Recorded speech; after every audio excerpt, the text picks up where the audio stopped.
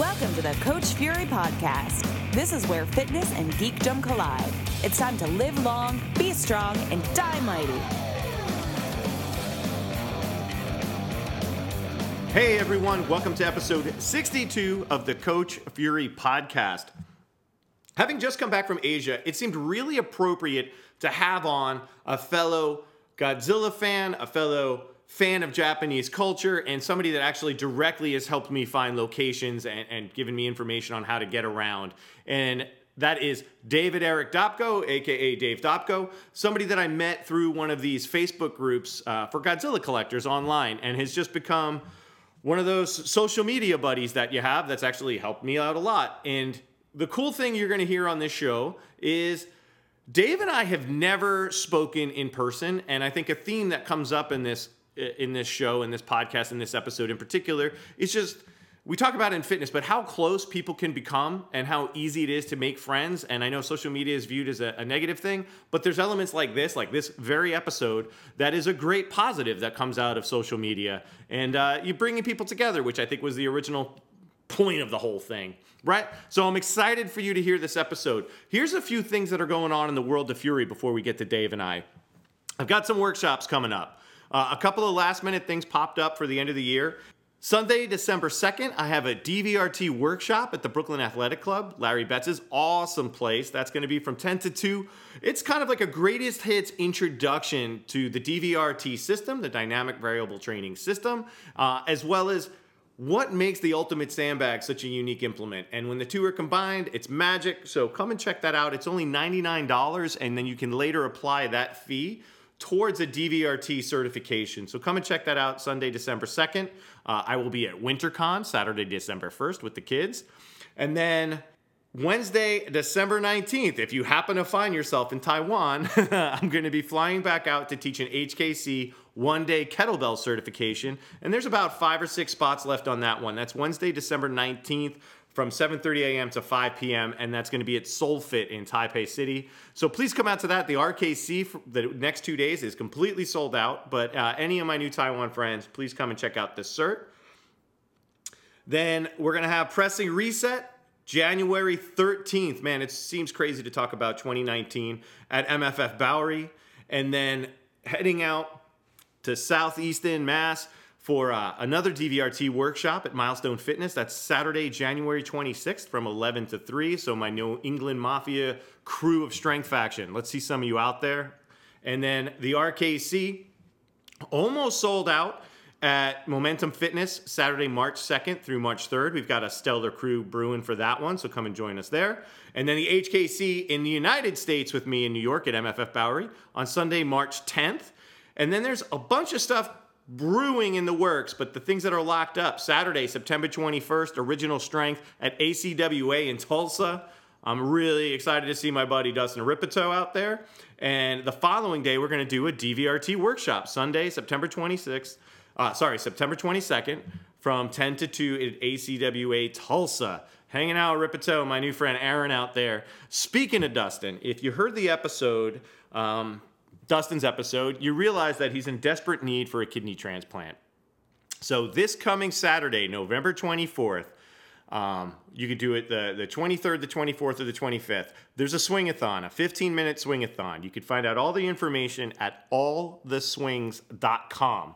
You can donate money towards somebody that's doing kettlebell swings like yours truly. How many swings can I get in 15 minutes? And you can donate an amount per swing, or you could just fund me. A flat rate, whatever you want that to be. So hit me up at coachfury@gmail.com or on the socials if you want to donate money towards that, or you can go directly to alltheswings.com. Now, if you're in the Brooklyn, New York area and want to come and swing with me, and Optimus Prime, aka Caitlin Lavelle, she's going to join me. We're going to be here at Fury Industries in Gowanus from 10 to 10:30, 10:45, doing our swing. So if you want to come down and check it out, please do that. Dustin has a lot of expenses brewing, going through his dialysis and his transplant, and also the living donor, when he finds one, hopefully very soon, is going to have some expenses of their own. So we want to help offset that and make this as easy as possible. So alltheswings.com. And that is it for all the shilling. Other than if you're in Gowanus, come check us out. Small group classes, personal training, online coaching. It feels so good to be back. It's a little weird to be heading out to Taiwan again, but I'm super excited. So we are the Speakeasy of Strength. You get a chance to work with somebody that travels the world teaching, quite frankly, in a private, super secret training space, aka Fury Industries, aka the home of us. So come check that out. Enough. Let's get on with this, man. It's a Lower East Side, New York love fest between David Dobko and I as we chat about Godzilla and how New York has changed. Enjoy.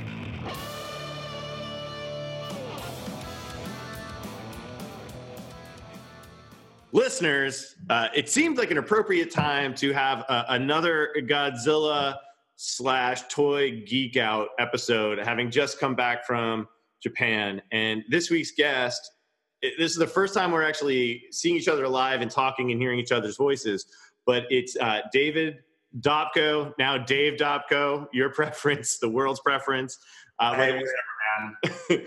But the great thing about this gentleman is through the weirdness of Facebook groups, which is also a wonderful thing, when I joined up into a couple of Godzilla groups, there were a few people that I don't know if they commented on some of my posts, but then I felt comfortable enough to just like reach out and ask questions. And Dave was definitely one of them. When I found out I was going to Tokyo, I hit up Dave and Dell and Kyle and we're like, do you guys have any suggestions while I'm out there where to go? And it was super helpful. Not just about what shop should I go to go toy hunting, but also like how to get around and stuff. So first and foremost, in person, finally, I know I've thanked you via Messenger. Thank you for all your help. Oh, you're welcome. It's my pleasure. And, you know, I love Japan so much. And actually, Kyle and I are heading back in February of this year. We're going to head to hopefully hit Wonderfest, which is like once in a lifetime thing. I want to do that. And we're going in February because it's pretty inexpensive to travel to Japan in February. And we're going to try to hit the Sapporo Snow Festival in Hokkaido, which should be really cool. Wow. So getting back to your question or your comment, I would be happy to help anyone who needs any advice on traveling to Japan and where to go and how to get around. Now, this is your third time or second time? This was my third time in Tokyo, so I'm feeling... You can hold that mantle. You can do what I did. You can help people because it only takes a little bit to get into the groove. Am I right? It's once you the train system's funny when you first get there because you're seeing it in dual language, and it's not like in New York where you might be on one subway line and you can look at the map and you see them all, but at that station there's only like the one line. There's so many hubs in Japan that like you go there. And they're multicolored, and there's so many. They're all going in different places.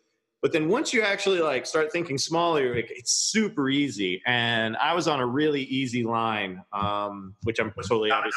It was the Yamanote line, I bet. Yes, the Yamanote line, which basically circles to almost every place you want to go as a toy collector. Right. Every place we want to go. Yeah, definitely. Yeah. So, and the good thing about what a lot of people may or may not know is if you're traveling to Japan for a few weeks, which I think is, you should definitely take at least 2 weeks if you can on your first trip to see what you need to see. And definitely pick up a Japan Rail Pass.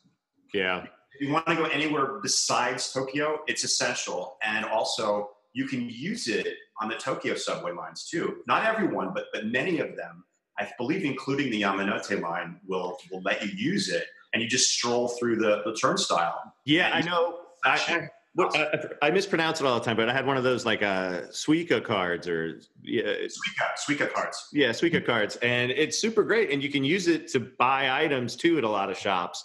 Sure, like 7-Eleven and 7-Eleven is still the weirdest thing. So Americans might not realize because we joke about how many Starbucks there are, and there are a lot of Starbucks in Japan as well. But there are 7-Elevens, Lawson's, Family Marts. Almost every 4 doors down, there's one of those places in Tokyo. It's I've never seen a more densely populated convenience store area. It totally beats Manhattan in terms of that. Now, having said that, those shops are all awesome and nothing like they are here in the States. Like you can buy dinner basically at one of those 7-Elevens, and they're definitely really great to pop in if you're hungry. Just grab a a rice ball, Yeah. and it'll totally tide you over. Kyle and I, when we went to Japan in summer of 2014, I believe, we were both super early risers. So we were staying in Ikebukuro, and there was a Lawson's in the hotel at the Prince Hotel we were staying at. So, we're up at 5:30 and a little bit hungry. We want to get a coffee. So you go to Lawson's, you get a Japanese pastry and a coffee, and then you wait for breakfast to open about 8:30 or 9. So it's definitely something that you will love to find in Japan. And they have umbrellas and exchange machines. You can get money. You can do everything there. So just great things to visit when you go over there. Yeah, it was a bizarre thing, but they do become like little mini lifelines too. You end up in a neighborhood you're not, I don't know where stuff is. You're always going to come across like a Lawson's or a 7-Eleven or something. Always. I'm going to ask you the question I'm sure you get a lot, and I know I get it a lot. And why Godzilla? Okay. I remember you asking that question to Brian when you did your interview last spring. Mm-hmm. And yeah, it's a great question. And basically, why I collect Godzilla as an adult, or why I started. I'll tell you why I started. Let's go with the start. Okay. So, as many of us, Godzilla fans, when we were kids, our gateway drug, as it were dinosaurs, right? So I was fascinated by dinosaurs. I could pronounce all the names and amaze my parents' friends with, my knowledge of the Jurassic, Triassic, and Cretaceous and all that stuff. So dinosaur fan, and I'm a little bit older than you are. So I was born in 65. So I'd say probably the early 70s. My dad used to circle things in TV Guide magazine that he thought that I would like when I was able to read it. And I remember distinctly, like it was yesterday, he circled this one movie called Monster Zero. Okay. And he said, I think this has dinosaurs in it, so I think you might like this. So I turned on Monster Zero, probably Channel 9, WOR, or Channel 11, or Channel 17, which is a Philadelphia station. Anyway, I was introduced to Godzilla, Rodan, and King Ghidorah, and I didn't know what any of them were, who any of them were, and the rest is history. And then I think the second film I saw was actually King Kong versus Godzilla, and then the original 54 Godzilla, and so on and so on. But yeah, I think that my love of dinosaurs got me into my love for Godzilla and Japanese science fiction movies. I think that's like the same for most of us. Definitely there's a thing about the reality of giant monsters like dinosaurs, like legit happened, and then there's the fantasy aspect of the Godzilla movies that really, I just know it caught my imagination. And at a time where we didn't have access or control over what was coming on the TV or something. So it was such a bizarre treat when they did show up. It was a bizarre treat. And it was actually, one of those things where I was actually allowed to stay up late to watch them if they were on past my bedtime, which I think was really cool. And my parents always encouraged it. Like, they never really were like, don't watch that stuff, I'm sure my dad would have rather that I watched football with him, but no, that was like on Thanksgiving, for example, you being from the East Coast. Yeah. I think starting in 75 or 76, that WOR Channel 9 started running a holiday marathon on Thanksgiving Day. And it was Mighty Joe Young, King Kong, and Son of Kong. And when we'd have Thanksgiving at our house, like, the guys would be watching the football game, the ladies would be cooking the dinner, and my ass would be downstairs on a little black and white TV watching the King Kong marathon. That's memories of Thanksgiving for me. That is how my involvement in the movies and I never understood, like, it wasn't until, even in the groups when people would repost the original ads, that it was like one day was Kong focused and the other day was the other movies. I just remembered Thanksgiving. This is what it's going to happen. This is what's coming on, and I'm going to try to sit and watch all of them as much as possible. Because you didn't know if you're going to get a chance to see them until the next Thanksgiving. Exactly, and that's true. And people, some of our younger friends and fans, can't relate to the fact that there was no such thing as a VCR back then. Well, we were just talking with my kids are big into anime right now, or they're starting to, they're just hitting that age, and the season ends, and they're like, I can't wait for the next season because they're going to be able to binge watch it. Like they have no idea that like we couldn't binge watch. Binge watch. What is that? That word wasn't even invented back then. Binge watch. I think that's a millennial term, right? Binge watch. It's Netflix generated. Totally generated it, and not that I don't participate in my own share of binge watching these days, but yeah. So that solidified my love for these movies, and it associated them with my warm, fuzzy feelings of childhood. And a simpler, gentler time when you had to go to the store and buy toys and model kits that that reflected the movies that you loved. But having said that, there really wasn't much back then for us to sink our teeth into. I mean, when I was a kid, we had the Aurora model kits, which I absolutely loved, and I was a little too old for the initial ones, which were the long box ones. I was the glow in the dark Aurora model kits, which was 1969 through like 1974. That was like the span that they were available. So that was my heyday. And I remember going to Woolworths in Pine Beach, New Jersey, to get my very first Godzilla toy and collectible, which I still have downstairs. That's amazing. Your Glow Godzilla, and I got a good report card, and I think it was $1.50.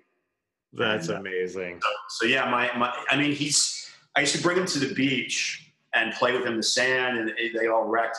But for some reason, this model kit remained intact, except for he was missing a hand, and the nameplate was gone. But they reissued the kit so many times over the years that I was able to get a new hand and a new nameplate. But nowadays, the kits are pretty inexpensive.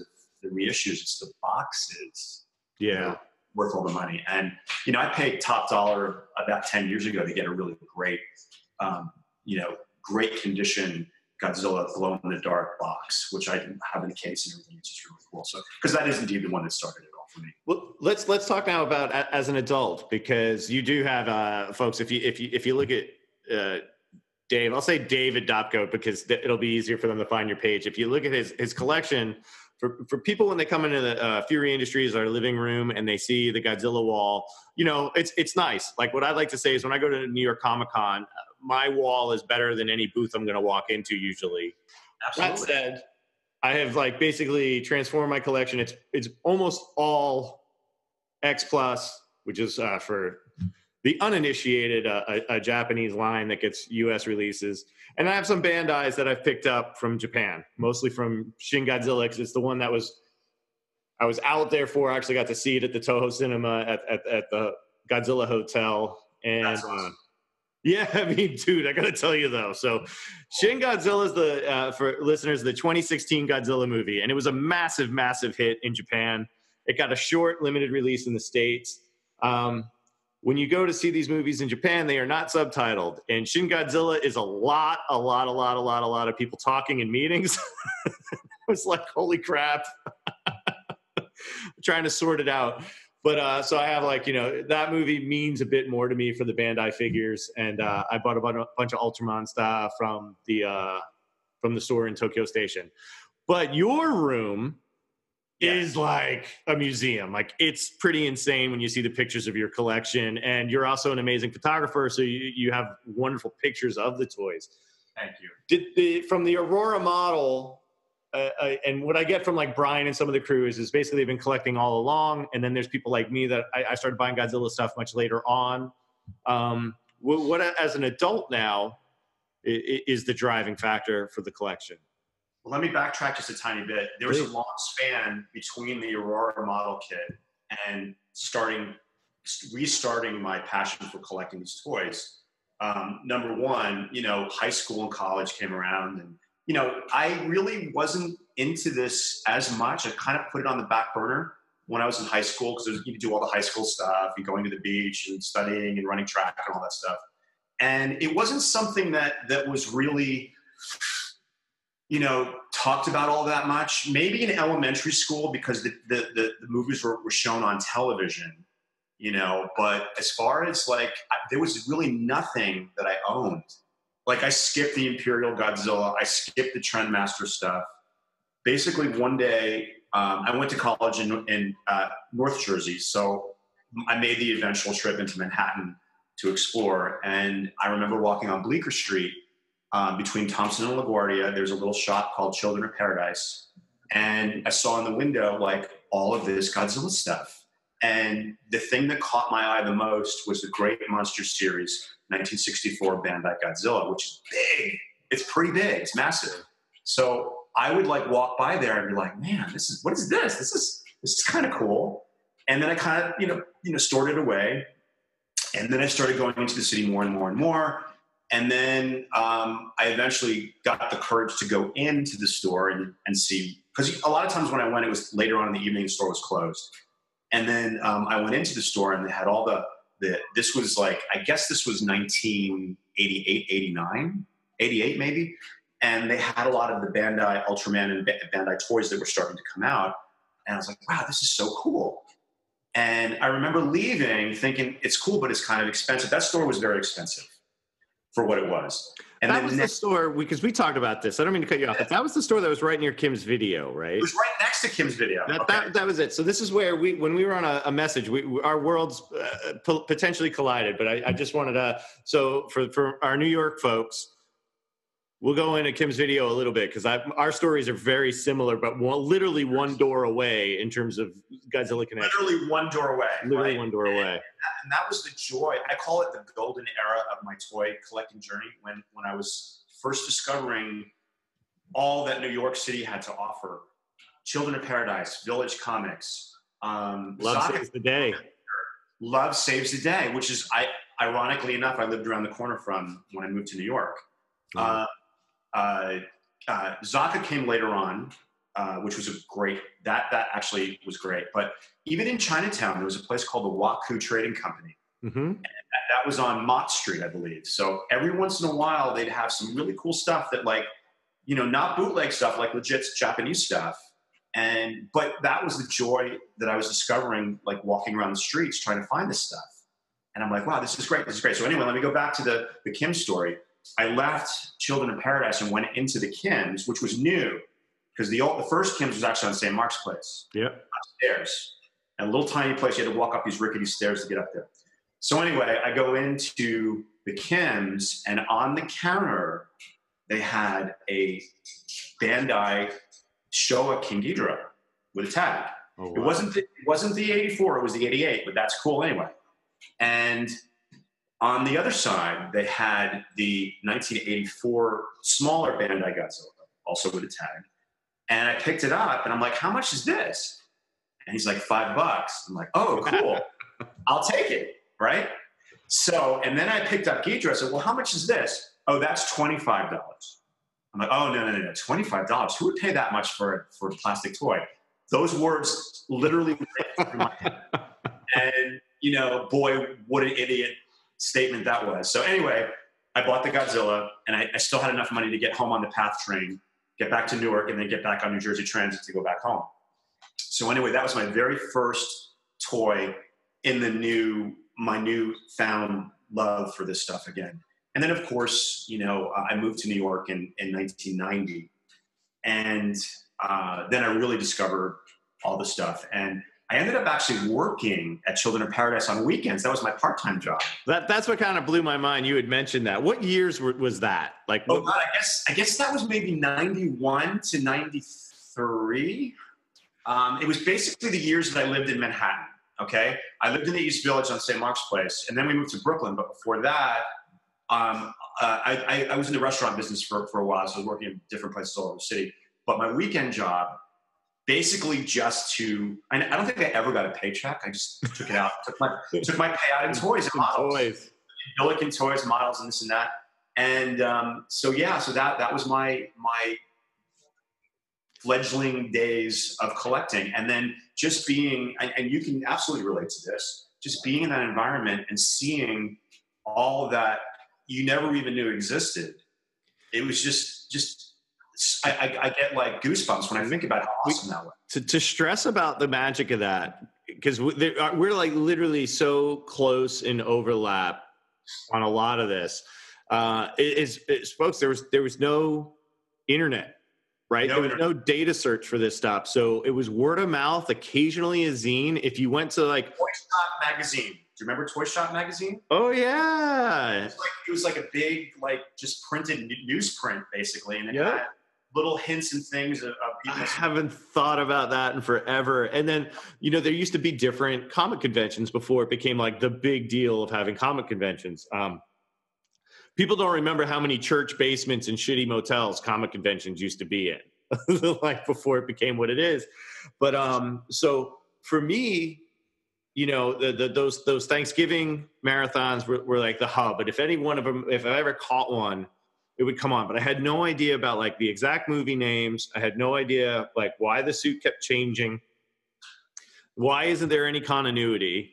And then, the interesting for me is like, so I still stayed very much into like comic books and toys, but I was always, and Brian and I talked about this a bit. For me, the best toy line ever created was G.I. Joe, because I like, they really went big when you think about, the USS Flag, the hovercraft, all that stuff. But it was how articulated they were, that they could actually like play with them. I hated Transformers because you couldn't really move them around. Same thing with He-Man. I didn't like anything that actually had like a pre-programmed action thing. That kind of annoyed the shit out of me. I wanted to have full control. And so I was always like, these days. Yeah. So there was no Godzilla toys like that. So I never was remotely interested in owning them other than they're cool. I actually remember there used to be a comic shop / toy / baseball shop on like 33rd Street by Herald Square. Absolutely. And that place, always in the window until they closed, had that motorized Godzilla. Yes. You know what? I remember that. And that's what I'm talking about. You down the street, and all of a sudden you'd see in the shop window, and you never knew where or when you would see it, and it would be a Godzilla piece. And all those things that you discussed, the Transformers, the newer G.I. Joes, He-Man, that was all on my non-collecting phase. I didn't collect anything back then. I was nothing. I mean, that's where the slight age gap shows, because that was like, those were my toys basically. Like, I had G.I. Joe in the early 70s when he had the Kung Fu grip, and he was and I remember getting the Search for the Mummy's Tomb set for Christmas one year, and that was so cool because I'd take it to the beach. Yeah. And bury the mummy case, and then he'd be digging for it. I played hard with my toys. I wish I would have been more careful, because I could have like retired already. I wish I held on to them. I've historically, even as an adult, have this thing where I have these toys, and then I get over them for a little bit, and I sell them off. And it's almost like altruistic, where I'm like, I just want other people to play with them, and I sell them cheap, and then I'm like, holy crap, I probably sold like $30,000 worth of toys off, trying to be a nice guy and be lazy about it. But that's good in a way, because you have good toy karma, and I do the same thing. Like, yeah, even when I sell the stuff that we know is worth something, I've always been exceptionally fair with my. At least I like to think I am. I strongly believe in that, and that means good things will come our way too. And with these groups, I mean, we're sort of going off in different directions, but with these Facebook groups, these collecting groups, it's great nowadays, because now you don't even have to list your stuff on eBay. You have such a connection with the community. You can just post a photo of it and say, hey man, this is what I'm selling it for, blah, blah, blah. And that's the way I do it now. I haven't used eBay in years now, because I've had to use eBay recently, because I had some stuff that just I had a few things, like we can talk about this a little down the line, how the Godzilla, especially the X Plus collectors like myself, it's I don't know how people do it. I don't make enough money. I don't either. I'm now. Yeah, that's a whole other discussion. Yeah, so we could get back. Let's get back to that. But yeah, it's like, so I try to have good toy karma. But I think that gap, which is probably like, even when I was in high school and while you're going into college, leaving high school, it's because, what was the last one, was 75, right? Was that the last Godzilla movie, if I'm remembering offhand? 75, and then 84. I graduated high school in 84, and then Godzilla 1985 came out. And I did go to the movies to see it. I saw it in the theater too.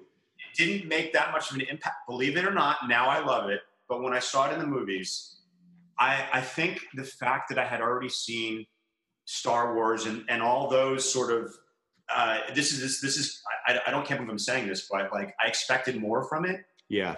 Because of what I had seen, and I skipped the part. Star Wars did take a big part of my later elementary school. That's what I was all about. It was all about Star Wars. Yeah. So Definitely from a life perspective, Star Wars had a bigger impact than Godzilla on me. But I think Wars, Battlestar Galactica, Buck Rogers, all those things were like, I didn't get the toys, but I loved that genre of sci-fi was more my speed.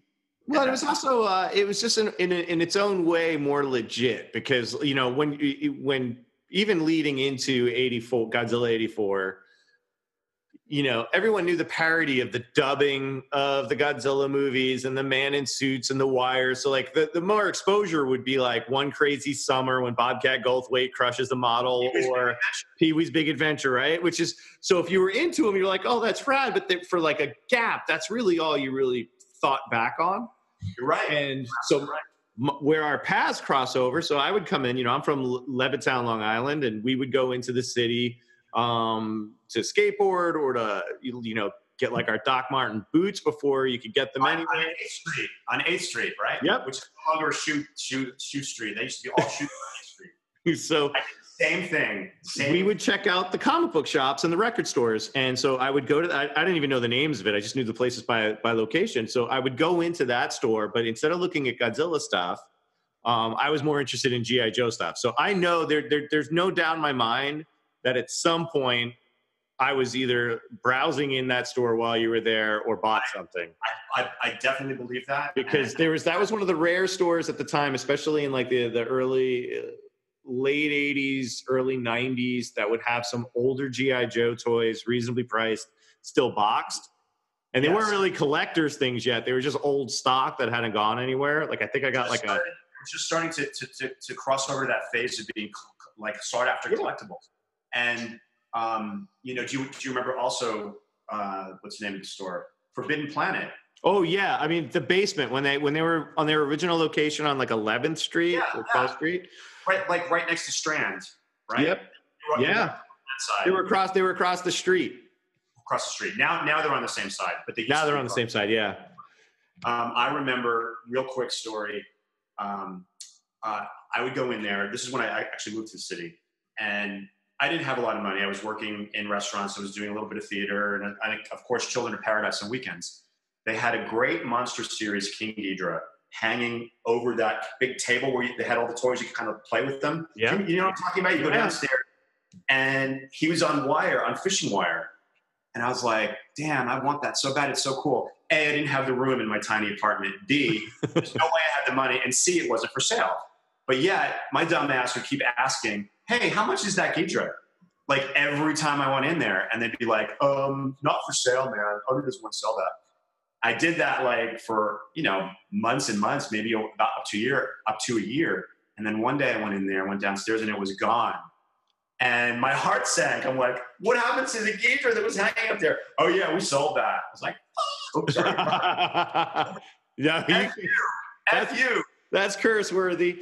Yeah. So it's for me, I ended up getting more into, so I ended up going into NYU, like through my college adventure. I didn't know what I was going to do. And I ended up navigating towards film and ended up at NYU. And I wanted to make Jackie Chan movies, basically. So the years that I was there was really the peak of people discovering John Woo movies or about to blow up. So Hard Boiled and The Killer, you could go to the Film Forum or the Quad and actually see them in a theater. Or the Angelica, right? Yeah, totally. Tarantino was just about to release Reservoir Dogs. So I saw that at the Angelica when it came out. And being a film student, it was like everyone's like, you got to go to Kim's Video. And it was in Kim's Video that I learned that there were other Godzilla movies after 84. I had no idea. Me too. That's where I saw it. That any of that stuff happened. And this was still the days of VHS and Laserdisc. So I was like, I started watching them. And then through that, I actually started going back and buying some of the older, like $5 VHS tapes of the Godzilla movies. And the unfortunate part is, as much as you love them, you start to go like, wow, some of these are man, this might be sacrilege. People are going to get mad at me. Some of them are like really bad. Like they don't hold up well. They're super slow. And it's just already a different level of attention span for me, but it's also like the times have just changed. And that's made it really hard for my kids to get into them because they're just, they look corny and they can deal with corny for a bit, but they're super slow moving. But it was that like rebirth of it where like, oh man, these monsters are cool. And around that time, then Trendmaster started to come out, but I also like I was collecting like Spawn figures started coming out around that time, and the Star Wars re-releases. I was buying all the Power of the Force stuff when that got re-released. And it just wasn't finding the line. Oddly enough, I don't even remember what the initial thing was. Like literally, I guess I only started collecting 6 years ago, maybe 7 years ago when I started with Kim. When Kim and I were going out, it has to be even less, maybe 6 years ago. Kim and I were living together, and somehow we came across Monster Arts.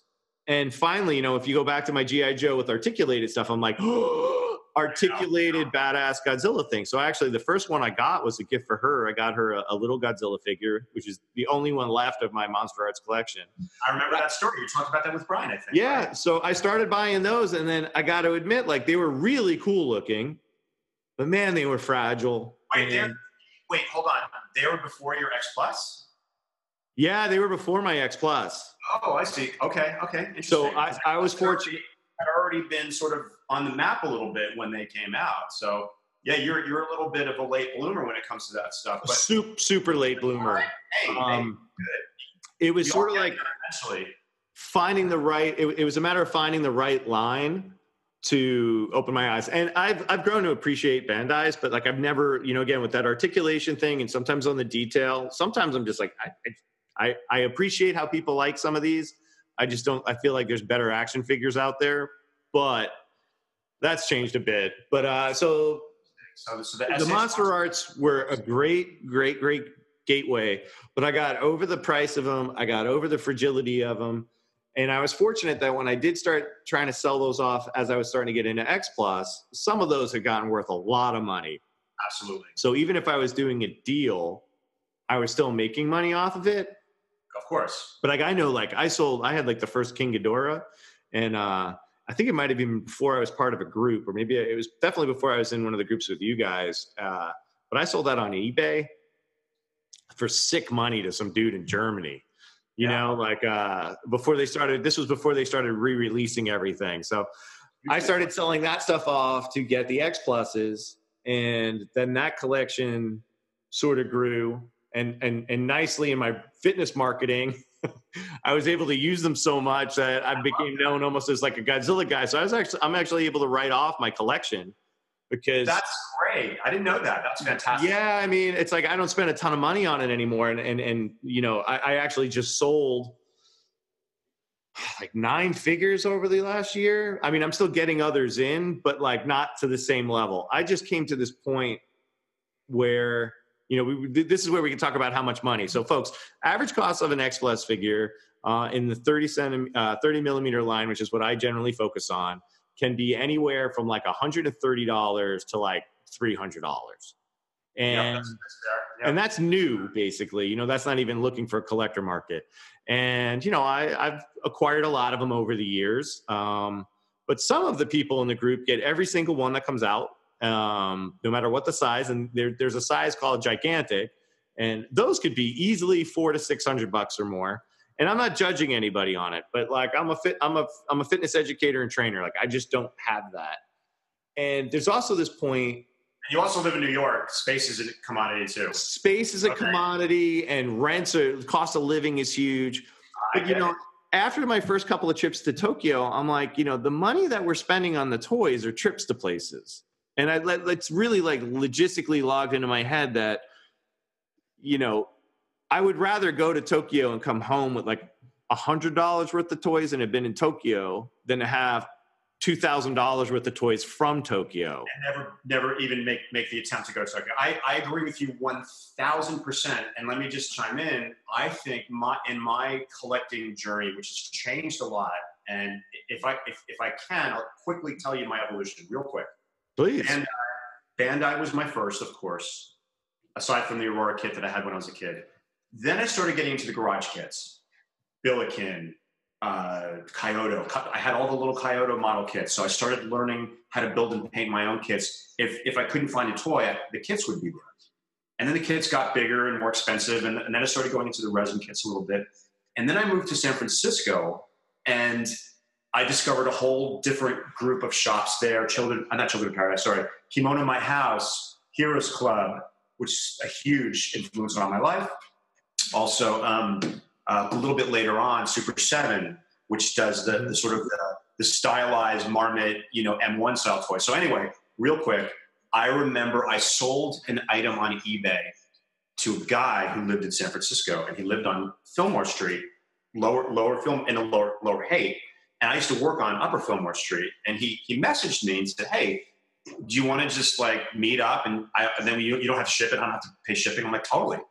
So he invited me to his house. I went after work one day, and I went up there. This is Brian Flynn, one of the owners of Super 7.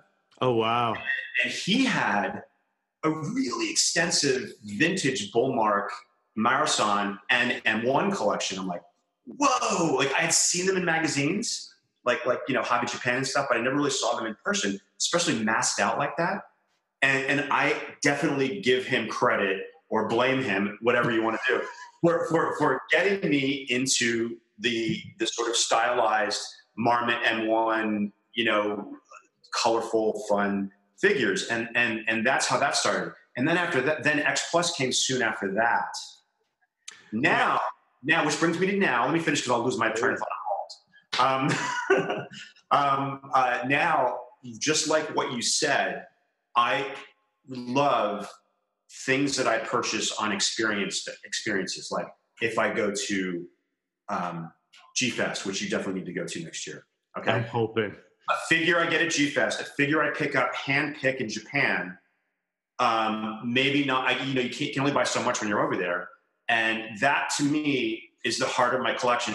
Things that friends who are so kind to go to Kaiju Sakaba, that they all have like places of honor in my collection, because they're like, I can relate them to an experience or an emotion, not just, I'm going to get every single X Plus figure that comes out. And, again, no judgments, I'm not judging anybody, but some of these young people, it blows my mind. They've never even seen the films, See, and for me, it all stems from my love of the films. Yeah. And that's right or wrong. That's just me. And if I don't like a film, like I hate Final Wars, I don't have a single figure from Final Wars. See, I get stuck as a completionist a lot of the times, and that definitely happened when I started getting into X Plus. I think I got in, I think I started buying X Plus around 2014. I think the Gargantuas had just sort of come and sold out, right? I think that was, and then so I was trying to fill in the gaps of what I had missed there, but it would have been re-released by Diamond, and then started going, becoming a Mike Johnson guy, and then getting stuff through Ami Ami. But I didn't know about Marmots or any of that stuff until I joined the group. Like, that was all pretty new. But I did start to realize that, man, a plane ticket, hotels in Japan are relatively cheap. Like, it's once you're there, food and lodging is cheap, but the airfare is about, you're going to spend $1,400 to $1,800 to get to Tokyo. You're right. And then you're going to spend maybe like, $40. If you get a $40 on one of those rail passes, you're going to be able to get basically everywhere you want to go in Tokyo. And you can walk to a ton of the places too. Absolutely. And it's so easy to spend, like, especially this company X Plus folks, like they put out like probably over, like, if you were a completionist, easily over $1,000 every 5 to 6 weeks, probably worth of toys if you were buying everything. That's definitely a safe bet. Right? It's insane. And then, yeah, and then the aftermarket, it just goes even more. I mean, the aftermarket does two things. Either it goes down or it goes up. And typically these days it's going up. Like your Gargantuas now, they're like, even the reissues are super hot again. Like they're like, every once in a while something gets super hot. That's the most expensive thing I think that's in my collection that I know I paid more for. But that was actually, I picked those up after my trip to Okinawa. I had this like crazy travel bit, and I was like, I'm going to buy I didn't buy anything while I was out there. Although I did, like, again, another thing through the group. I got to go to Ron Nix's Godzilla Museum while I was out there. I was going to ask you that. You went to Okinawa. You have to see Ron Nix, right? Yeah. So my first trip to Japan, folks, me, Josh Henkin, and Travis Johnson did a thing for the military. We were doing 2 education programs for militaries in Camp Forster in Okinawa. We had 2 amazing hosts, Faith and David, and they showed us everywhere, but they weren't expecting that I was going to be like, oh, I know a guy that has a Godzilla museum. And, we got to meet Ron and his wife, and Ron's a collector, and he's a former military. He's a veteran who has a martial arts dojo, and which is right next, like connected basically right next to his house.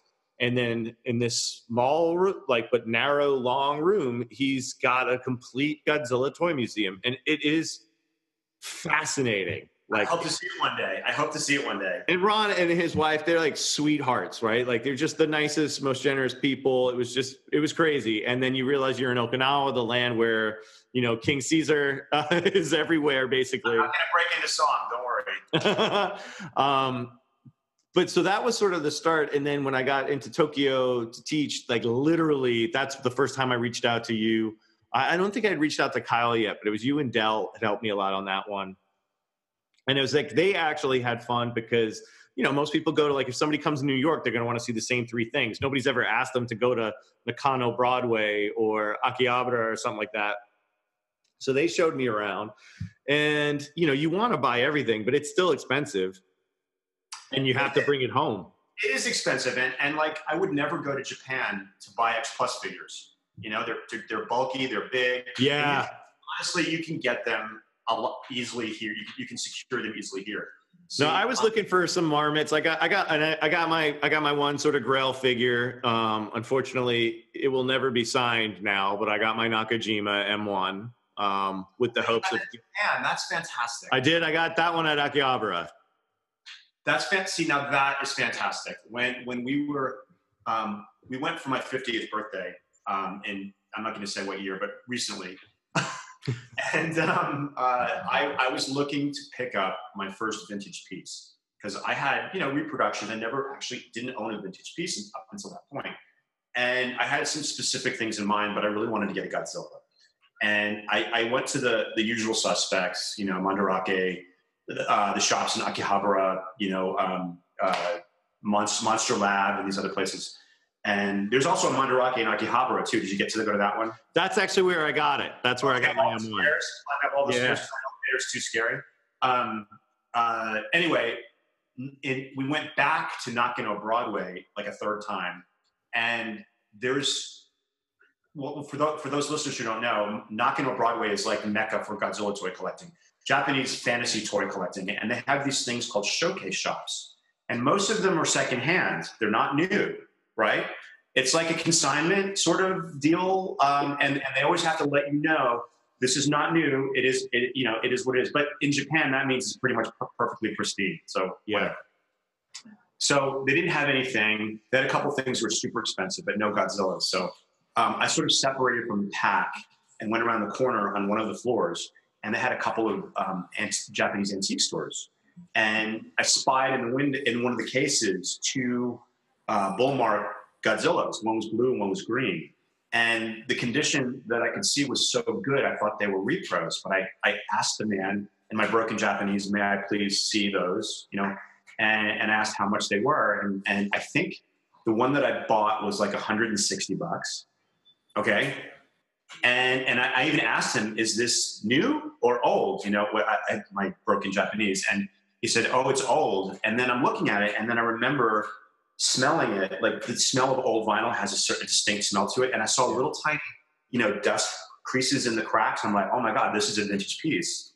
And I handpicked on my birthday trip, my first vintage, the very first Godzilla Bullmark toy ever made. So that to me is super special. And it wasn't even that expensive. So that's the kind of thing I'm talking about. And that you're referring to too. Yeah. It wasn't expensive. It wasn't like big or flashy, but it was like super, super sentimental to me. And then I ended up finding another one in a different shop in Nakano, but it wasn't where all the stuff was. It was over to the left. There's like a little alleyway, and there's a little tiny place upstairs, and you have to take your backpack off to go in. Yep. Did you go there? And they had two Popey, medium-sized Popey Godzilla figures. Popey is another company that created early Godzilla toys in Japan. Yeah. One looked really new, and the other one was kind of beat up. But the man said to me, he said, "Do you want one that's beautiful, or do you want one that's worth more?" And I said, "Well, what's the difference?" He goes, "Well, this one has the kid's name on the bottom, and this one doesn't. And the one that was beat up did not have it on, and the one that was beautiful did." I'm like, "I want that one." And it was like $100 less, because in the collecting world, for whatever reason, the fact that it had the kid, and it was really neatly written too, the kid's name written in kanji on the foot. So I was like, I took that, and now that was under $200 also. Yeah, that's amazing. So those kind of stories, like that's what you'll find when you go to Japan if you want to explore and do that kind of stuff. So I'm so jealous of Okinawa. Hokkaido is first for us. Okinawa is the next time. I always wanted to take the bullet train like they did in King Kong versus Godzilla and go up to Hokkaido. And but anyway, that was awesome. And then I lost my train of thought. But anyway, go ahead. No, it's true. It's funny. There's some things that I've gotten while I've been out there, and then there's certain things I've actually had to come back. Like I have the theater run, that Red Theater Shin Godzilla, but I got that, I believe, through Mike Johnson. I'm trying to remember offhand, because like that movie means a lot to me, just because it's like I was there, I got to see it. That's when there was an exhibit happening. It was a huge deal to be out there. Did you get to see the exhibit when you were? Yeah, I didn't get to go to this. That year was, I'm forgetting the name of the exhibit, but there was a massive exhibit in, I believe it was Yokohama. Oh, it was the DNA exhibit. Yeah, and it was, holy crap. I know. That was like I think that was my first day in Japan too, like first full day, and that's where they took me. And it was breathtaking. And then, so I wanted to get...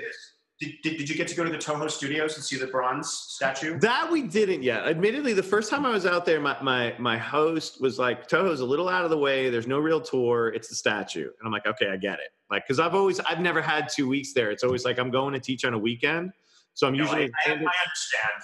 I'm usually landing on a Thursday, having Friday off or as a prep day, teaching Saturday, Sunday, and then maybe Monday, Tuesday. This was the first trip where I was there at a full 5 days off.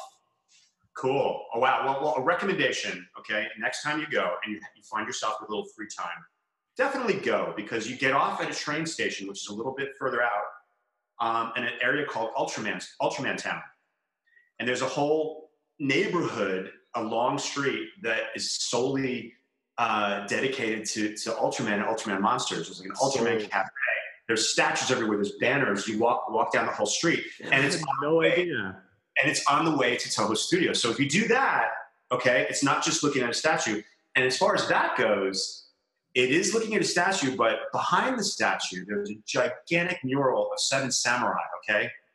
I mean, it's bigger than life. And then you go around the corner, you peek into the parking lot, there's a huge Mothra mural. I mean, it's more than... I definitely got to make it happen. I think I keep hoping that I'm going to make a connection, potentially either through Godzilla World or through my visual effects background, to actually get some sort of a tour. Like that. See, I've not done that yet, so that would be the ideal. But then, and the thing I even forgot to say, when you turn the corner to walk down the street from a certain direction, you see the gigantic 1992 or I think 93 Godzilla mural, which is like huge. It's huge. You see it for blocks when you come down the street. So I'll make it a trip on the next one. You sold me. Hopefully, fingers crossed, I'm going back. Hopefully, you're definitely going back. And it's an afternoon for sure out of your trip, but it's inexpensive and and you won't forget it. And my first time seeing it, I've seen it twice so far, and I don't think we're going to see it this particular trip because we've got other things going on. But my first experience was when I went with Kyle to do his documentary, Hail to the King. And if you've not seen it, people, fun film. Hail to the King documentary. It was one of the most awesome things I've ever done in my life. It's super cool, folks. It's on YouTube. You should look it up. And we did an interview at Kokobunji Studios, which is these young people who are bringing back the suit acting style, tokusatsu style of movies into this century, like into this modern day, which we think was great. But anyway, he didn't tell me we were going to the Godzilla statue and the mural.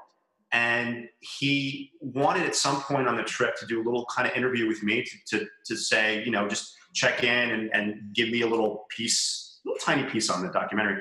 And we did the interview in front of the giant Godzilla mural, which was like at sunset with the cicadas going in the background. It was like, I can't believe I'm here. Like this little, kid who was a fan in the 70s from Pine Beach, New Jersey gets to do this.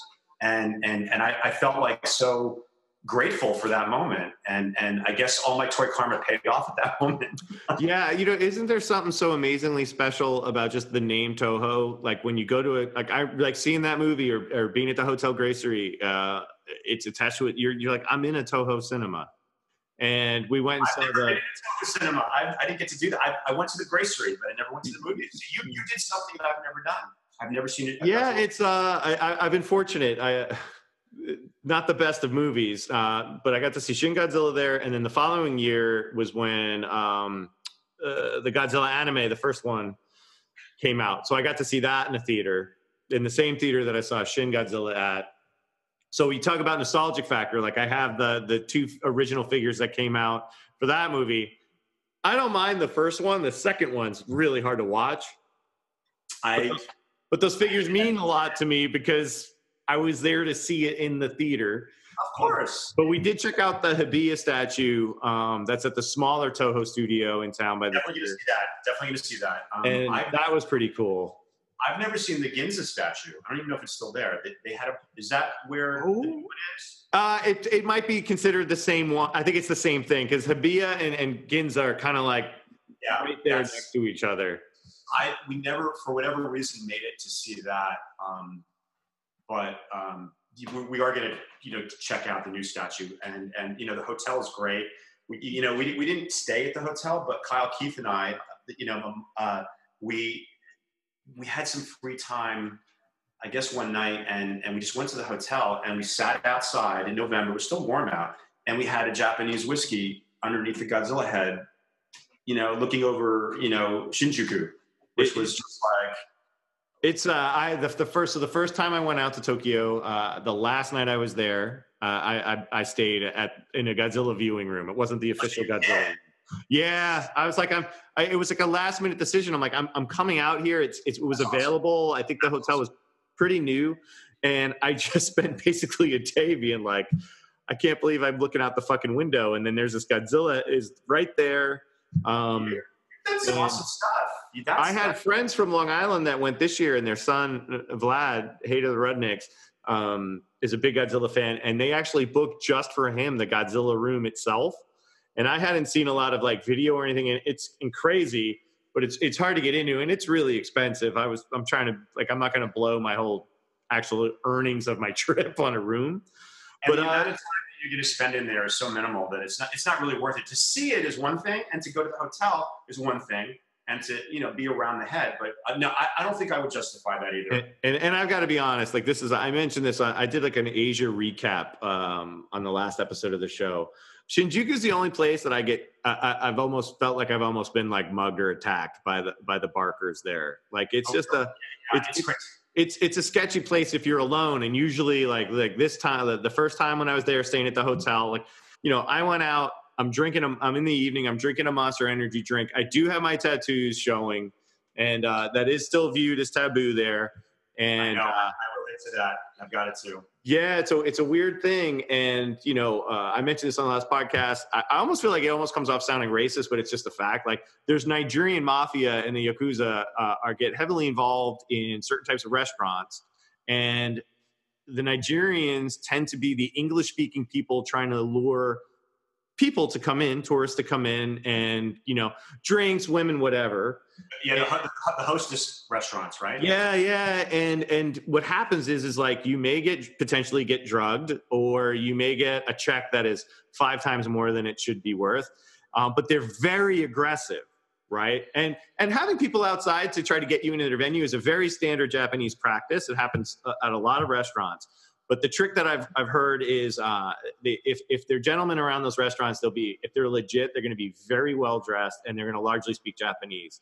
Because in Japan, there's not a lot of like English speaking. It's not like we think we just go almost everywhere and everyone knows a good amount of English. It's just not like that. So yeah, this guy got very, I think, frustrated, angry with me, thinking that I looked like a tattooed rocker guy that was going to want to go and party. And then I kept denying him because I'm like, dude, I'm just looking for Godzilla toys. Like, literally, I'm like looking for Godzilla toys. That's interesting. I mean, I've not had that experience. And it happened to me again when I was out this time. We went to the Robot Restaurant, ran into some friends. Completely randomly ran into some friends and then went out for dinner. And then after the people that were hosting me, Travis Akari, went home, I went out on my own to go meet my friends around Golden Guy. And I don't really know that part of the area, but it's that same 5-block radius of Shinjuku. Wait, which neighborhood? Golden Guy. It's like Drunkard's Alley.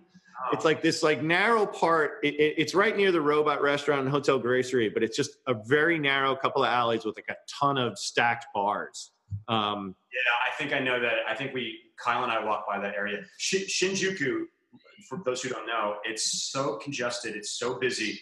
That is one of the few places that we got lost too. Like, yeah, it's hard to get your bearings. But again, I was trying to meet my friends up. I didn't know exactly where I was going, and I just had these really aggressive dudes coming at me. You know, they're shaking your hand, trying to be nice, following you though. Oh no! See, that's not. And you're like, oh shit, here we go, and navigated it fine. But there's something about it. Like, it's the only neighborhood where I get a vibe where I'm like, it's exciting to be here, but it's also like alone, not great. If you're with somebody, you're fine. But being alone, especially if you're like clearly not from there, and then looking on your phone for directions every now and then, and I'm trying to be responsible about it, not so I'm like super tourist. But yeah, it's the only part that I get sketched out in. No, that's. I met him and everything was fine. I've never heard that before because typically, I mean, what I've discovered on this will be my 4th time in February, is that it's pretty clean and it's pretty safe. But again, you might want to steer clear of that vicinity at night when people are drinking. That's probably the key. It's specific to like, I think you're actually fairly specific to like a 4-block radius of that part of Shinjuku. Yeah, I mean, that's probably best. And because they do like to party. Japanese people love to party, and but that's, I wouldn't really worry about that happening if you decide to go. But again, it's good. That's a good heads up, because I didn't know that even existed. Like, I knew about those bars, and the women will be real sweet to you, but then when you get in, like you said, your check's like, okay, how much was that beer? How much was that Sapporo? Yeah, it was funny. My buddy gave me a heads up a little bit about like on that first year about what to watch out for, because apparently anywhere where there's like a lot of condensed nightlife, like that's a potential. But he was just like, tell me a little bit of history, because we were talking about the Yakuza stuff, because the Hotel Gracery is actually the only place that I was asked if I had a long sleeve shirt, even though I was a guest there, because of the tattoos. And he was just telling me a little bit about it. Like, yeah, it's like Yakuza's still around. It's very much like a New York type of mafia. Like, it exists. It's a lot more legit, but there's obviously elements. But he was saying how there's this like immigrant growing thing and they tend to be a lot of Nigerian folks coming over. And it's like, I guess like a good opportunity for them to leave and build a business there. Shady as the business might be. And then I was like, 3 nights later, I'm like getting harassed by somebody. I'm like, holy shit, it's happening. That's crazy. I didn't know that. If you Google it, you'll hear of stories. Like, some of them are really sketchy about like, getting basically drugged, getting roofied, and kind of waking up with nothing but your passport, and your clothes and that type of thing. So, well, the good thing is for us, you and I, we're a little bit more street smart, having lived in New York and New Jersey. Yeah. And because that went on for, in New York, and we kind of recognize that a mile away. So, but the tattoo issue is kind of a real thing for those people who do have tattoos. I have 2 full sleeves. And I'm kind of bummed about it, because I want to go into the public baths. Yeah, we can still do the baths, but they have to be private, or they have to be when no one else is in it. So it's a little bit more difficult to get in there. But Kyle actually found some places in Sapporo that accept tattoo. It's cool with tattoos. because it is pretty cool to go into a public Japanese bath and do like they do. We did it the first year in 2006 when it was just Keith and I going, and we had really small tattoos and you couldn't really see them. So we were able to do it. So I did it once.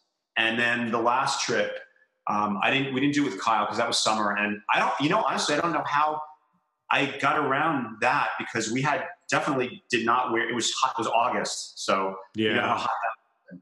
But when we go in February, it's not going to be an issue, man. We're going to be bundled up. So that's, This year I brought around, this year I was a little more conscious too of just, I definitely went more temple sightseeing this time and looking at shrines. So I tended to carry like a button up or something if I needed, just to be respectful. Because that's the other thing, I talked about this on the last episode. The amazing thing about, even a city like Tokyo, that's a dense city, like Tokyo's massive.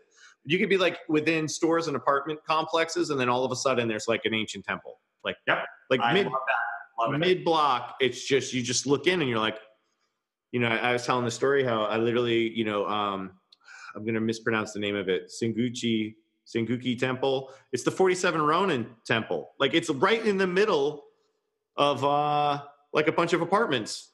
Wow. And you're like, wow, there's actually within this is this amazing temple where they're buried, right? Like a shrine where they're buried, and there's a well, like an area where where they were beheaded. This is where they wash the heads. And you're like, but then there's people like living like right down the street. It's so weird.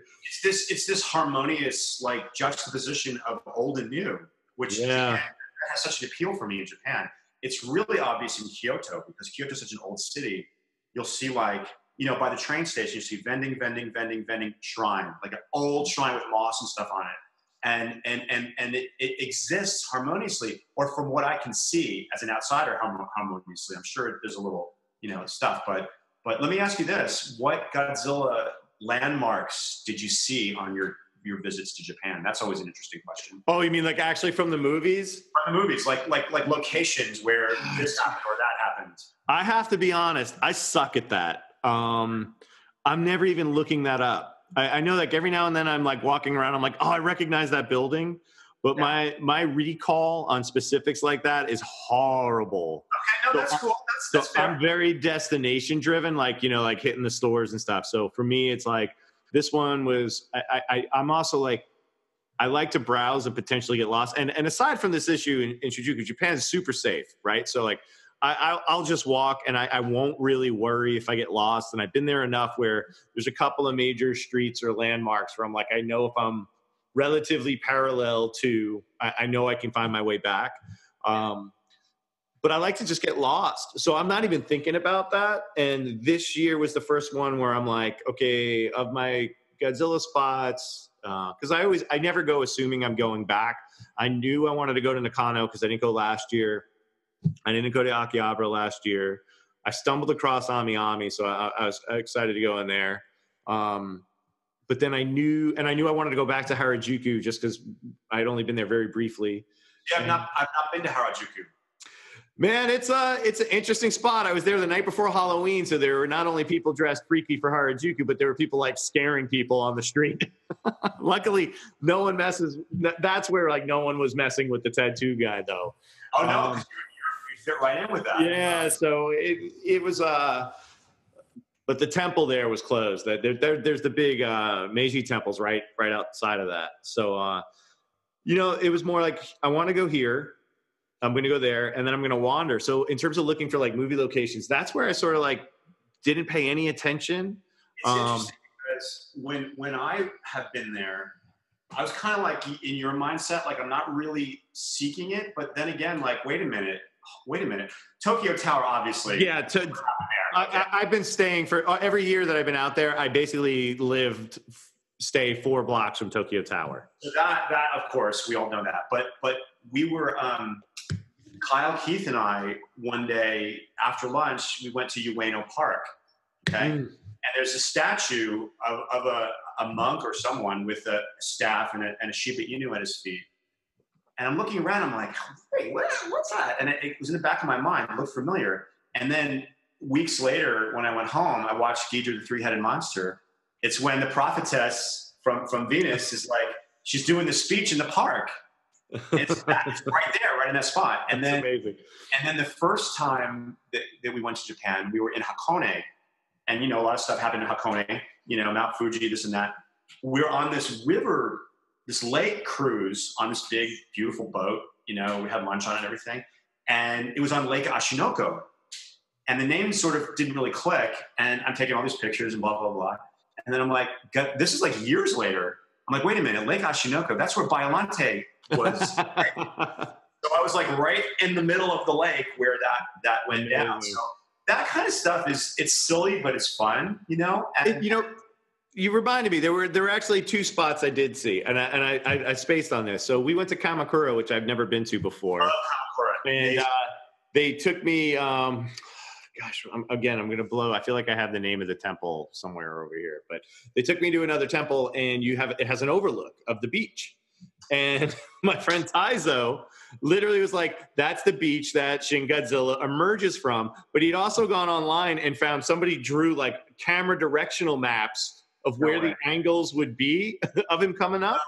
For real? And then the host facility that does one of my courses every year, this place, Makoto is the owner, Fitbox Funk. It's part of the neighborhoods right where, when the first form or second form of Shin comes up and he's in the little canal and all the boats. Yes. He's like right around there. So he's like, that's where that came out. wait, that's Kamakura too? No, this is closer. It's still part of Tokyo. I'm forgetting the district that it's in though. Interesting. Because he's a Godzilla fan. So like, that's the cool thing. When I go to teach, they're not expecting like the American instructor to be a full-blown Japanese nerd. Because I can talk about that and I can talk about, the Kurosawa films. They get a kick out of it. But, some of them are fans. So we taught at the Taiko University of Science. We just taught a kettlebell certification. And the teacher, who's sort of the head coach of the people going through the fitness program, is a big Ultraman fan. So like the last year when we were looking at the place, he was like, I haven't watched a lot of Ultraman, but he was like, you have to watch Ultra 7. That's the one. Ultraman is more popular in Japan than Godzilla. I mean, you see Ultraman everywhere. Like it's their Superman. It's their superhero. It's there from the ground up. It's been constant. What I don't think a lot of people realize, and I certainly didn't, same thing with like Power Rangers until I had, but my son got into it a while ago. He's out of it now, but those shows never stopped.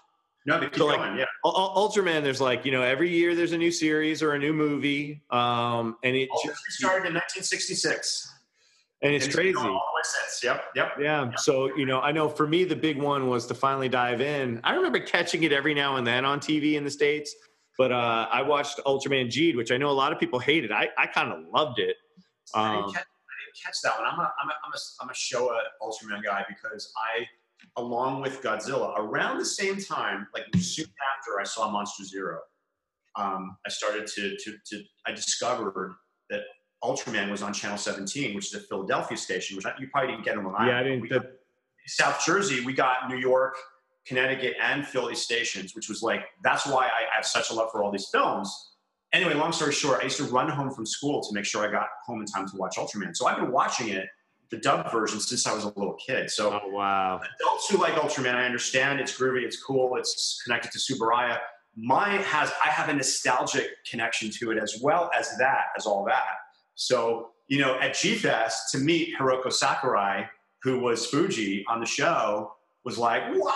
Blow my mind. Like, I'm hugging Fuji, who I used to watch every day, and I came home from school. So it's like, and that kind of thing. So, but no, Ultraman is huge. And one thing I do want to say, I know I'm talking way too much. I hope it's no, okay. Please. I'm loving it. When one of the main reasons that Kyle wanted to do the documentary when we did it was they had the Godzilla 60th anniversary exhibit in Ikebukuro in the Sunshine Building. And not only was that incredible and like life altering for me to see the actual prop they used in the Action Destroyer prop they used in the 54 film. They had the diving helmet. Yeah. So many great Showa props that are still existing, and movie scripts and this and that, whatever. They had a lot of Heisei stuff too. But in the next building over, and still in the Sunshine Building, they had an Ultraman exhibit, which they do every summer.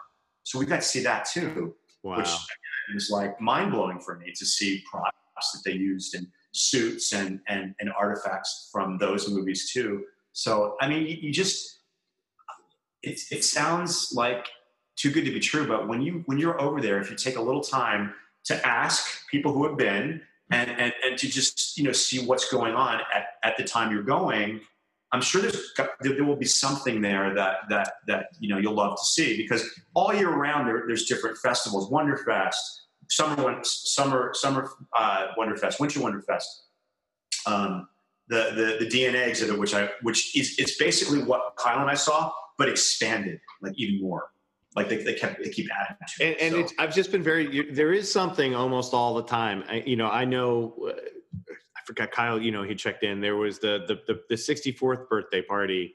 Yes. I missed it, where they had the 64 suit, the 54 suit walking around. Oh my God. How much would I have killed to photograph that suit? Man, I couldn't, and I was there like literally the day before. No. But I taught the whole day. That was the day that I had if you go on my Facebook, folks, you'll see the picture next to me, a Shin statue. That's where they had this thing, and that's where they had the limited edition blue purple Ghidorahs. And Kyle had asked if I could try to pick him up something, but that was the day that I was teaching all day, so we missed the entire event. Taiwan I missed. Their exhibit ended in September. But like another right in between the different exhibits. Yeah, but in another, a kind of amazing thing, the hosts in Taiwan, I literally landed on a Thursday afternoon, landed on a Monday afternoon, taught Tuesday, Wednesday, flew home Friday, Thursday morning. So I wasn't there for a full day. They were like, "What would you like to see?" And I'm like, they're not expecting me to be like, "Do you have any like vintage toy shops or places that sell Godzilla stuff?" There was this figure I'm looking for. And it was the purple Shin that was only available at this exhibit. And, there's really I could not tap into the toy culture there. Didn't have the time, didn't buy a pocket Wi-Fi thing. So almost no cell service. And on the last day they gifted me, they had been looking for this thing for me. And I got that purple Shin. They got it for me. They found it. They bought it for me and gave it to me as a thank you gift. And I'm like, what? That is one of the best things I've heard in a long time. So, it's just one of those things. And again, like, I could go on, I'm sure I can buy that through the Facebook group for $120. Nothing but compared to getting it as a gift from someone. Yeah. And I've really been thinking about like, we're talking about like, I would say at this point in the last year, the big change, there's 3 big changes. One is I almost feel like I'm cheating. I realized, and it might have even been with the conversation with Brian, that like I talk about how G.I. Joe toys are the best toys ever. And I'm like, why am I not collecting them? So this year I've started to collect some G.I. Joes. Super affordable if you don't care about mint on card or anything. Like I got like at New York Comic Con this year, I got the 1982 Vamp Jeep. It's in stellar condition with an 83 clutch driver figure. So I've been getting some of that. I sold off some of the other Godzilla stuff. But like this interaction, so listeners, you might not know this, but I mentioned in the beginning, but like Dave and I are talking like old friends. We have never officially spoken together before other than messages. It's because we have shared interests and passions and stuff like that. And that's the cooler thing about collecting now for me versus the actual items on the shelves, except for like when they actually have an attachment of, where it is, what it means behind it versus just getting the other figure that just came out. I think that's the takeaway from this whole conversation is, and I wanted to talk to you before. I mean, I've got more time, but whatever. This whole collecting community, there's a lot of nonsense that goes on, as we all know, but there's a lot of great stuff that goes on too. I mean, which brings me to the fact that I've met some of the best friends that in my life through this silly collecting community, and which definitely tells me that you need to go to G-Fest, because that's the way we're interacting now. When you meet these people, including myself face to face in Chicago, you're going to act like you're old friends. There's no weirdness. It's not like, well, yeah. None of that. It's all out the window. And for you, who's not been to G-Fest, again, it's not really about the stuff that you're going to get. I completely agree. I wouldn't. I wouldn't be planning to actually buy a lot. It would be everybody. But for me, the things that I look for and I really want to get every year are the G-Fest exclusives. Something that is okay. You can only get it if you go to G-Fest. Yeah. In theory, I mean, people sell it afterwards, but that was the whole thing. Yeah. Well, again, like I said about the stuff. Yeah. But a G-Fest exclusive figure that you picked up, the show that you were at, the people you meet, the guest stars that go. I think Takarada is going again next year. He was supposed to go last year, but he couldn't go. He's going to be up in your neck of the woods, I think, next weekend in Boston, I think, right? In Massachusetts. There's a toy convention up there. I don't know. I don't know. We can talk about that later. But we've got some people. We've got a couple of people coming for Winterfest in December. Okay. Well, it's not in New York. It's in New England somewhere. Yeah. But one of the guests is Takarada, who's a hoot to meet in person. And anyway, G-Fest, you're just surrounded by people who get it. Like what the way we're talking now. Yeah. Imagine that like with a whole group of people. Okay. I'm dying to go. I'm holding out that you're going to go this year. And every year, since I've been trying to go, and every year I end up booking a hotel and then having to let it go. But book it this year and try and tell no one to get married at that time. You know, that was part of my problem last year. I got married. but I mean, I really want you to meet some of these awesome people personally and sit on the patio and smoke a cigar and have a glass of whiskey and talk about the shit all night. It's not too many things are better than that, you know? So I think, really try to do that. And I love G-Fest too, because some of these dealers, the smaller ones, will have like a vintage lobby card from King Kong versus Godzilla, like a vintage one. Yeah. And it's like, that's not what people are looking for. So you snag that for, under $100 or whatever. But the takeaway from this chat for the people who are listening and who are collectors and who are even like the stuff, it's definitely still very much alive and the community is thriving. And there's a lot of good people. And just, if you have any questions about anything, especially like traveling to Japan, just reach out. And everybody's pretty, cool to give you any advice or suggestions that you might need. Yeah, I think even if you wanted to expand that out, listeners, to beyond the Godzilla world, I think whatever you're interested in, there's a hub of it, in Facebook land, and Facebook land, can be a shitty place, but there's also a lot of great things that happen out of it. And I think more than a few of the episodes of this show are people that I was mostly friends, even in the fitness world, that I knew more through social media than in person. And, the show's been a great way to get to hang out and get to know people. And also too, for example, I have still family in the East Coast. So the next time I'm in New York, I'll definitely look you up. Yeah, please do. We should. Something. And vice versa. If you're ever in Seattle, I'm trying. I have a lot of friends in Seattle in the fitness world, but I haven't been able to get up there yet. Well, you need to come out here and train my ass, man. We need that. I need that desperately. I started actually looking into. I reached out to the local Alamo Draft House about potentially renting for a screening of Godzilla when it comes out. It's a little bit money, but it might be in the works. But yeah, I want to. It's definitely. Let me know the next time you're in town. It's really cool that we have that overlap of the scene. There's so many places that are gone. Just. That to have that shared history. I mean, even Forbidden Planet, which is still here, it's not the same. It's not. It's really not. And I was there. The last time I was in New York was in the winter of 2017. It was actually January of 2017.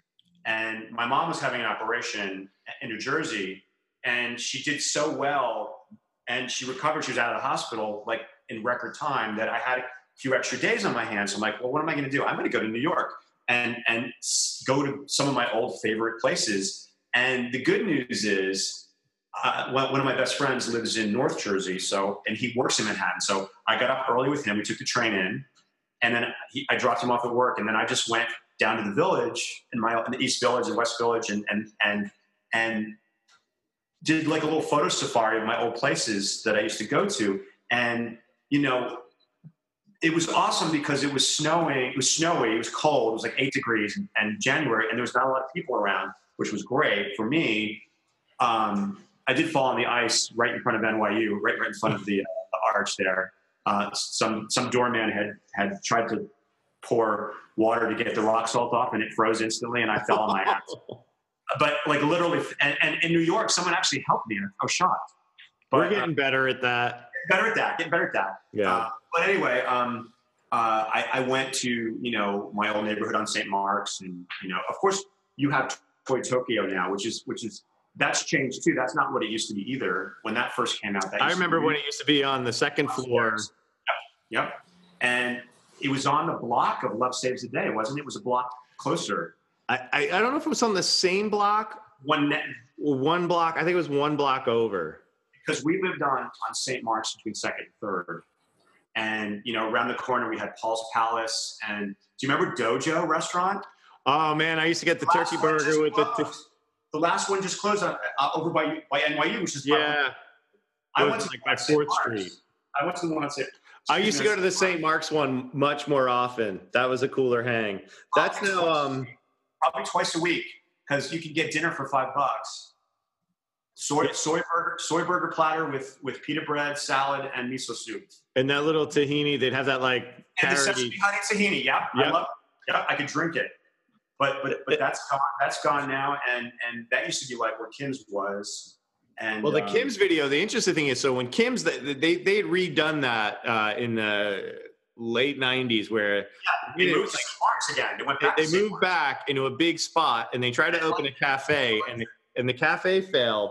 So my ex-wife and I actually had 2 bar stools that we bought because they were like diner style from there. Oh, that's cool. So you have a history. You have some. We don't have them anymore. We lost those, I think, before the marriage ended.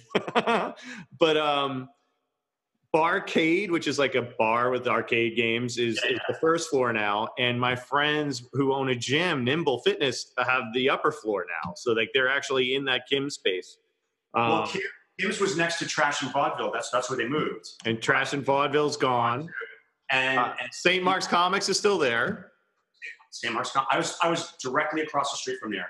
I was 16 St. Mark's Place. You had that vintage video game store that used to be right over there, and Sounds, and man, it's just Sounds was on my door. That was my door. That Sounds was here, and Royal Barbershop was here. Amazing. Yeah.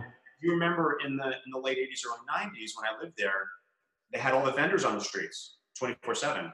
Remember the St. Mark's had all. And my mom was always a nervous wreck. Oh, you live in the East Village, it's dangerous. And I said, Mom, you know what? There's always somebody around on my street at night. I mean, maybe a crackhead, but someone's around, you know? Yeah. And, you know, but those were like, I keep saying this, those days were like so precious to me. And I feel so honored and lucky and grateful to have lived in New York City in the East Village at the very tail end of all before it went completely gentrified, you know. Do you ever watch Parts Unknown, Anthony Bourdain's show? I've seen a handful of episodes, but not many. The last episode, you know, because he tragically passed, you know, a few months ago. The very last episode that aired was last Sunday, and it was the East Village. I'll have to check it out. And I learned things that I never even knew about the area that I lived in for several years, and I just posted in honor of that. I did that day the photo shoot of some of my old places that I used to love to go to, and one of the photos is the hole in the ground, the empty lot where Love Saves the Day used to be. Because remember that blew up in the gas explosion about 4 or 5 years ago. Yeah, you know, folks, for Love Saves the Day, we keep mentioning it was before thrift stores were cool and they were more of a necessity, and before, you know, toy collecting was a thing. Love Saves the Day was this wonderful shop of vintage toys. Clothes, everything. Even the prices though weren't horrible, but like you could literally find like something of everything. And I think the nostalgia of the old city, especially Lower East Side, is, you know, we could have this emotional connection to the lost arts of these comic book shops and record stores and whatever. Somebody else into something else will be like, they used to have these places there. It's just changed so dramatically. Love Saves the Day transcends it all. We all had something that we could have loved in there. It really, right? The name is perfect. And for those of you who weren't familiar with it, in the film Desperately Seeking Susan, which is actually a great movie, a lot of shot in the East Village, Madonna goes in there and she gets the boots and the jacket and the whole thing from Love Saves the Day. That scene is shot in Love Saves the Day. And, hold on one second. There is my son. Sorry, hold on. No problem. Hey, so sorry about that. It's okay. There's the kid's mom's going to Paris, so we just had to coordinate with the nanny. Are you in Manhattan? I'm in Brooklyn. Brooklyn. I lived in Brooklyn for a couple of years too. What neighborhood? We're in Gowanus, South Slope. Okay, I was in Park Slope. I used to live in Park Slope. So what part of Park Slope were you in? I lived on President Street between 5th and 6th Avenue. All right, so our worlds are constantly evolved. So before the divorce, they still share some time there. I lived on Lincoln between 5th and 6th, which is only 4 blocks from you. Before we had kids, I lived on President Street between Smith and Hoyt. So yeah, we've unbelievable. I got to say, in my life, I've lived in some pretty awesome places. St. Mark's Place, the tail end of everything. Park Slope, before it came what it is now. Yeah. They sold the. I guess we can talk about this later, right? We don't have to do this now. We might want to finish up the. Well, you were talking about Desperately. Let's go back. You were talking about Desperately Seeking Susan. Okay, so there's a film in the 80s called Desperately Seeking Susan with Madonna and Rosanna Arquette. Actually, a really great film. It's fun.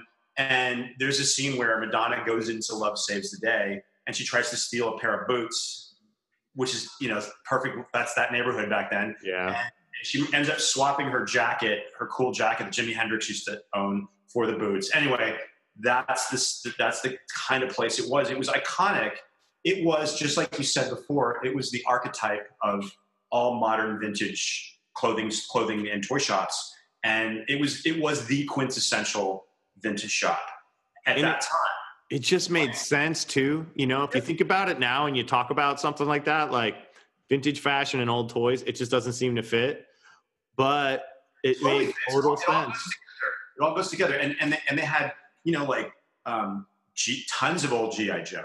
They had like the $6 Million Man, the Bionic Woman. They had Charlie's Angels dolls. And the Kiss dolls. Yeah, they had the Kiss dolls. And really funny story. There was this guy that worked there. I can't remember his name. He was kind of a stoner. Big surprise. And when I lived on St. Mark's, I used to go in a lot. And then I moved to San Francisco. And I came back like 5 years later after I had moved. Maybe it was even longer.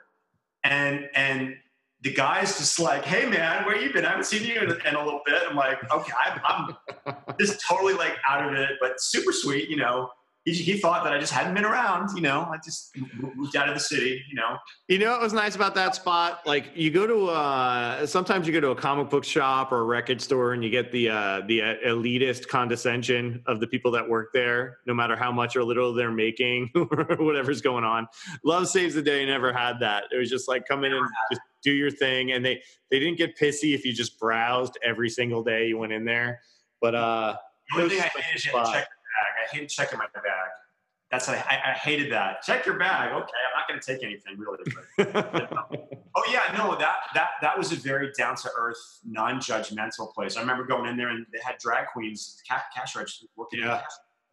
So it's like anything goes, and I miss that about that time in New York and anywhere for that matter. We can go on about this for so long. It's just about the whole, the what's the word I'm looking for? The joy of the chase and finding something that you browsing. Never knew. The art of browsing, the search of a browse without eBay. You know what I mean? Or Craigslist. Like you're not going to find it unless you go to garage sales or go store hunting. You just never know. Like I do. It's one of the things I miss about comic books and like the hunt for a back issue. When you show up at a comic book shop you haven't been to before, and you just like, oh, I wonder if they're going to have this, and whether they have it or not, like that hunt is awesome. Hey, we're going to need to wrap this up. I got to go take care of the kiddos. We've been going on we could probably do it another hour, but Yeah, man. I mean, it was fantastic getting to talk to you. So at the end of every show, the guest tells the listeners to die mighty. So Dave, will you tell the listeners to die mighty? Okay, everyone, die mighty. And tell them where they can follow you on social media so they can see your photos, because you do take awesome photos. Okay, yeah. I have a kaiju photo site called Gods and Monsters. It's Gods and Monsters Photography Group on Facebook. You can also find me on Instagram, de.co on Instagram. And my photo, I actually have a professional photo site, but I won't give you that right now because it's under work in progress. But yeah, I'd be very happy to chat with anybody if you have any questions about traveling to Japan or toy collecting or photography or anything like that. So thank you so much for having me, and I'm glad that we ended up making it work in the long run. Yeah, listeners, we spent an hour, actually. We just had like massive technical difficulties getting this to work, and I appreciate you hanging in on it. I was like, shit, we've never talked, and this is turning into a nightmare. But it worked out wonderfully. It worked out wonderfully, and you're a great guy. And again, I got to tell you one thing about this guy too. We didn't really know each other just from messages back and forth. And when he was going to Japan, he asked some advice. And then I felt comfortable enough to ask him to bring me back something from Japan. It was a small thing, granted, and he did. He went to Kaiju Sakaba, which we didn't even talk about, and picked up this really cool collectible for me. And again, many thanks for that. Oh, of course, man. Yeah, it was that place is super fun. It's not only an Ultraman themed bar, it is an Ultraman bad guy themed bar. No heroes welcome.